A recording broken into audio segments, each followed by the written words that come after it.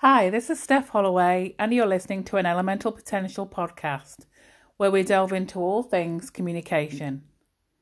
Today's topic is the difference between empathy and compassion, and why you should know the difference. One of the more challenging aspects of my work is when I get told that the world would be a better place if only more of us were empathetic. I disagree. It's controversial, I know.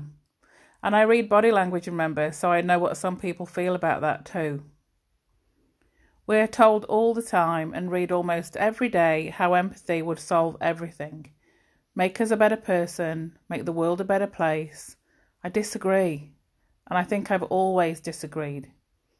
It's a controversial stance, I know, and some people are more geared up genetically towards empathy than others. But as soon as I started to learn about compassionate assertiveness when it first blipped onto the global radar in 2011, it made sense to me why I felt as I did. I was empowered as a child, encouraged to do things for myself, see the world, reach for the stars, and I encourage my kids to do the same with spectacular results. So empowerment rather than enablement has always been the background music to my life. As I grew into adulthood and started to come across empathetic people who always jumped in with the right comment or offer, whilst I sat back or continued on with my own stuff, I started to wonder what was wrong with me.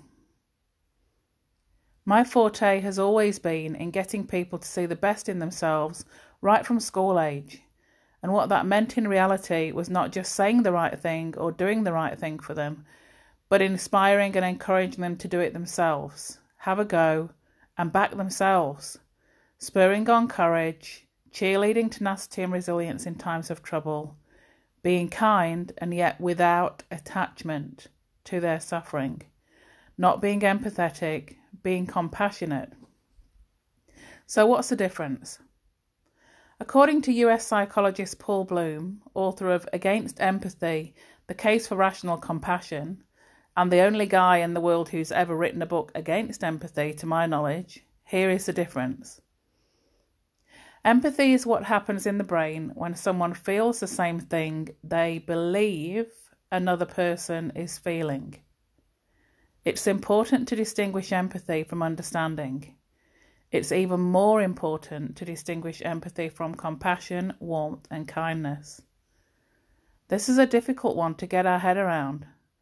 Paul Bloom talks in his book about something in psychology called a mitigated community. The simple explanation for this is an excessive concern with others and placing others' needs before one's own. Too much unmitigated communion is linked to physical disease, depression, and what is commonly nowadays called burnout. The flip side of this psychology communion is seen as more positive. These people are able to be helpful, aware, kind, and yet able to separate themselves from the issue and remain detached where they need to. An excellent trait in the people who have to give you bad news on the worst day of your life, such as doctors, firemen, policemen, and lawyers. They can tell you what you need to know, but without going to pieces whilst you go to pieces. Communion is based from compassion. Unmitigated communion is based from empathy or empathetic distress, which is suffering at the suffering of others.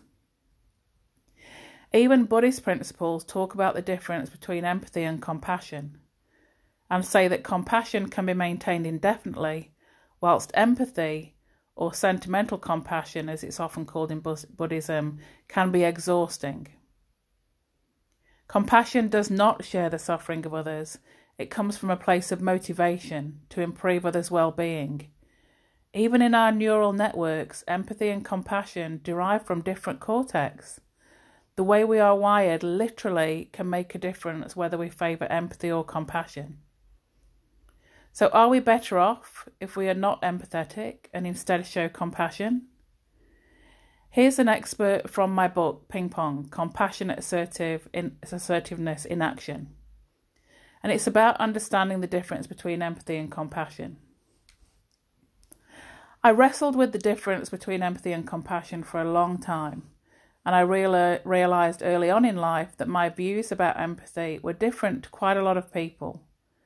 Empathy is not in my everyday makeup. In my mind, empathy has 3 dangers attached to it. Firstly, it's not always, in fact rarely in my experience, productive. It's okay to empathise, but what does it actually achieve?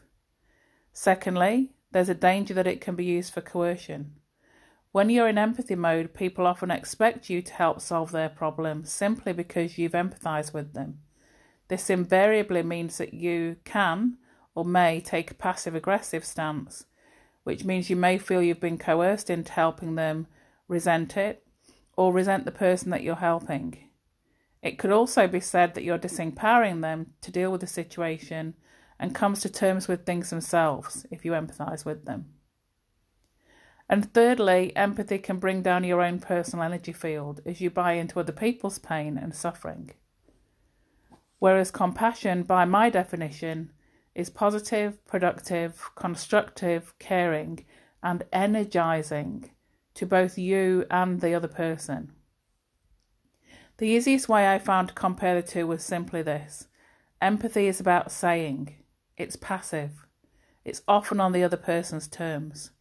Compassion is about doing. It's active. It's on your terms. Better communication, compassionate communication, humanises us. It makes us think more objectively, pay more attention when listening, be more observant when watching others' body language, and engage our sensible brain a split second before we speak. Compassionate communication seeks to clarify understanding on all parts and ensures that the interaction serves everyone it involves, not just you and not just the other person. It builds up, invigorates, and cares enough to make suggestions whilst reminding people of the inner strength they possess and why you and other people admire them. It does not buy in to the scenario but merely acknowledges it, all the while promoting self-analysis of their behaviour, acceptance, ability to adapt, and a new willingness to step out of the comfort zone.